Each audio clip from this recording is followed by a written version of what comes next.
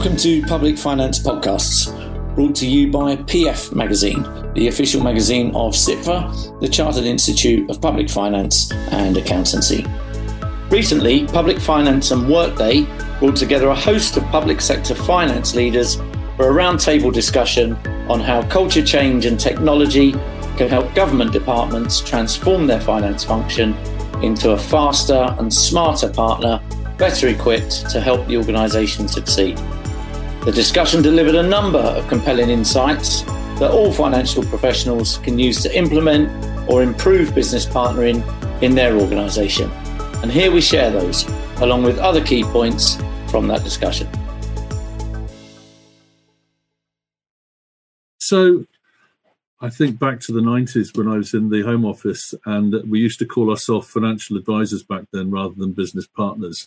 But all told, it was the same thing. It was basically helping the narrative of finance drive change within the business and embedding yourself with those business leaders that ultimately ran those budgets, those operations, and help, if you like, from finance to get, if you like, finance on the agenda and to get them to, if you like, make better use of what they had, to make more predictable outcomes in terms of what they were doing.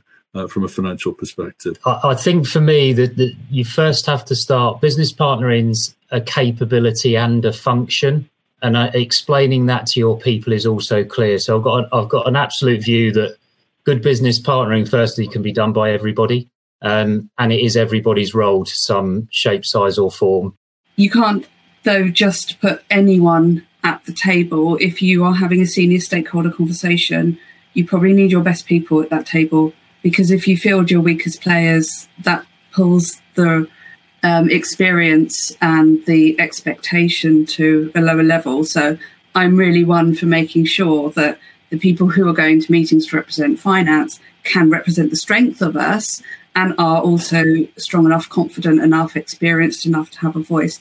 And I'm talking specifically about our organisation where we have a lot of operational stuff, a lot of heavy scientific stuff and a lot of heavy medical stuff, where you want people who can understand and triangulate not just between professional kind of finance ways, but also in understanding their effect in the business. So it's really important that you're putting peers into senior leadership meetings to have peer-to-peer discussions. But the other thing for me is, in order for business partners to be effective, there needs to be a really good framework for governance and decision making. So the governance framework has to be really there. People have to be really clear what their role is and how they link decision making together coherently. My role kind of moved from being just, I suppose, looking after kind of the management accounting and the finance business partnering into being kind of general head of reporting. So I kind of sat between the strategy team and the finance team, kind of the bridge between the two, to help kind of translate for people in the business kind of this is how the money is turning into the performance that we're delivering.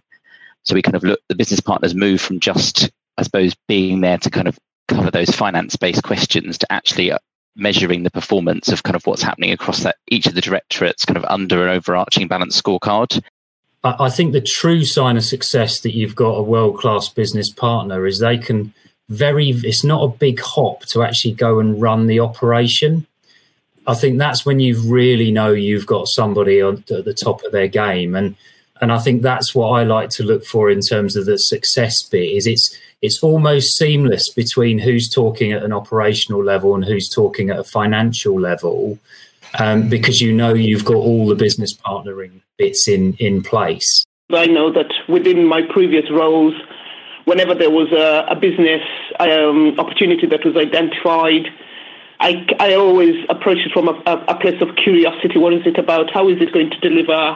What is it that I, within my role, need to do in order to drive that, to get those outcomes? And actually also backed within that, also recognizing whether there was any risks that were associated with that kind of process. But I think often starting from that curious place has always increased the levels of honesty and trust and helped to maintain the confidence that is required by those people sitting around that table to trust that you're going to be making a decision that is actually going to help them move in the direction they want to go. When I look at some of the commercial sector business partnering, the most successful business partners are the ones that think like chief operating officers and are actually quite close to that level in their career. So, we've made that point earlier about, you've got to get in the room, but you've got to stay in the room, and you've got to bring something that's relevant. And that's got to be more than, this is how well you are at delivering the results as a sort of reactive measure to both the actual and the forecast, if you like. You've got to reach an inflection point where you realize that you can't carry on, if you like, the same way with the same approach and tooling, etc., and culture. You can make incremental change. You can make it work. You can, for example, introduce a new approach to planning. I don't say a new system, but a new approach to planning whereby you're more collaborative, but you're asking less of the person that you're collaborating with. So instead of giving them a very complicated workforce plan with all of the national insurance and all of the other sort of add-ons and takeaways, etc., around payroll that finance have to deal with, just deal with names, deal with vacancies, deal with joiners, leavers, deal with dates, but just keep it at that simple level. So when you actually arrive into that business partnering meeting, you're not sitting there talking about the JMLs and the detailed taxes, etc., behind it. You're just looking at what they've done, making sure that you understand why they've done it, helping them with any areas that might need a conversation around, can I, within my succession plan, can I bring someone on a little bit earlier and then someone else, because I know someone's going off a little bit later than was planned, I'd like a better handover and so on, and that would drive value. Can you have those? I know that's a fairly sort of detailed conversation, but they're fairly regular sort of conversations with a lot of the people-centric operational teams. So if you can make that culture shift so they start the process, you can give them the tooling to make it easier, but you can set the expectation that you arrive as a partner and so much more is done, and you can therefore create that time to then spend it on more interesting things. I think, to be honest with you, like having worked in a number of organizations with business partnering models, I think that legacy culture is still one of the biggest obstacles to overcome. And I know it's a bit of a cliche, but the kind of siloed way of working in some of the organizations as well, which is hopefully eroding slowly, but I think it's something that's still with us in some places. And I think something that Emma, just to touch on something that Emma mentioned earlier about kind of expectations of the business, I think there's something about clarification of roles and responsibilities, particularly around budget holders. And if I'm sort of brutally honest from the centre, I don't think there's been a huge amount of literature and kind of guidance really put out there around responsibilities and budget holders beyond what the kind of delegations to accounting officers are through managing public money. So there's not really a huge amount on that expectations piece. I think the bit I'd add is it's not just the systems we need to worry about, it's the data and the controls behind it.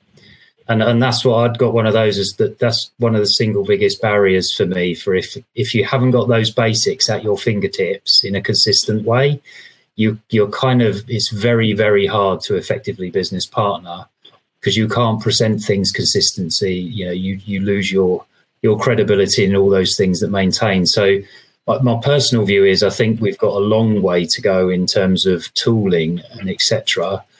But my concern is we're going to start with the tooling without thinking of the processes and the data first, is my observation right now. And everything I've been involved with so far, I would call from a more central point of view. That's how the question's being asked. It's how do I get a tool to solve the problem, not how do I change so the problem goes away in the first place, and how do I just get a consistent set of data so I can do what I want with it anyway. If you listen to the IDC's recent reports, they'll tell you that if you haven't got AI and machine learning embedded within your finance systems, how on earth can you deliver a modern finance function? We can all take a view on that. But the whole point about data, I think, is so important now. It's not enough to have a strong chart of accounts so that we can see it down to, maybe down to a cost center level, etc., or maybe an activity within it. We need to see it down to the actual individual transactions. So if you're running a prisoner ward, Public Health England is running a project on another strain or something like that, you can actually see it down to the individual project level. You can see who's contributing, who's not, and you can then, within real time, you can then take a view. But that AI and machine learning can then sit within that data environment and provide you with kind of automated narrative and trending analysis and find things that you wouldn't actually see with the naked eye, but it can go and find these as well and complement the if you like, your knowledge and your capability with that additional level of, if you like, insight into the data. And I think that's what's really exciting today, is that we move towards if you like, a next generation of capability within that sort of finance, and combining it with data and HR and data around operations and all things like that. Just to sort of plug the finance convergence team in the government finance function, who do a lot around data convergence work. And I know this is something they're particularly interested in.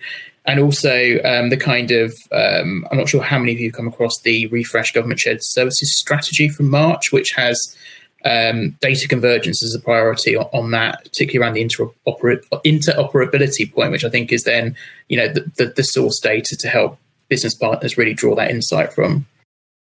I think business partners need to be able to react and deliver something quickly if they need to. I think a great example of that is that, we'll go back to the beginning of COVID, if you don't mind.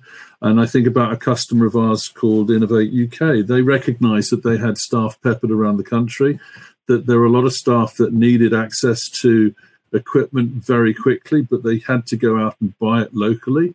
So within 24 hours, the finance and IT team were able to deliver not only a COVID change to the chart of accounts that allowed them to track it, enabled them to introduce a new expenses process, and also a fast-track payment method, so people could actually order and receive and get reimbursed, within 24 hours.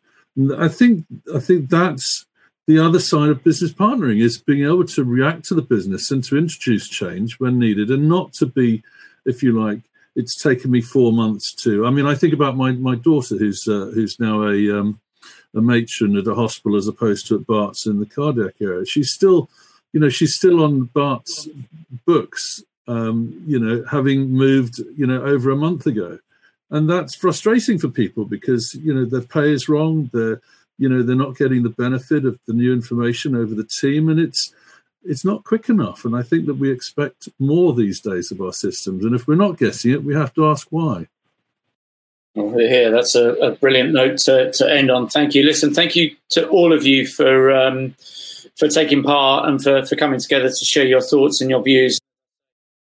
That was a roundup of the key messages from our recent roundtable discussion in partnership with Workday, exploring how public sector finance teams can be more valuable business partners. If you would like to hear the key messages from another recent roundtable with Workday, this time on agile financial management in the post-pandemic age, then you can do so by visiting publicfinance.co.uk, clicking on the podcasts button on the menu bar and selecting PF Podcasts. Many thanks for listening.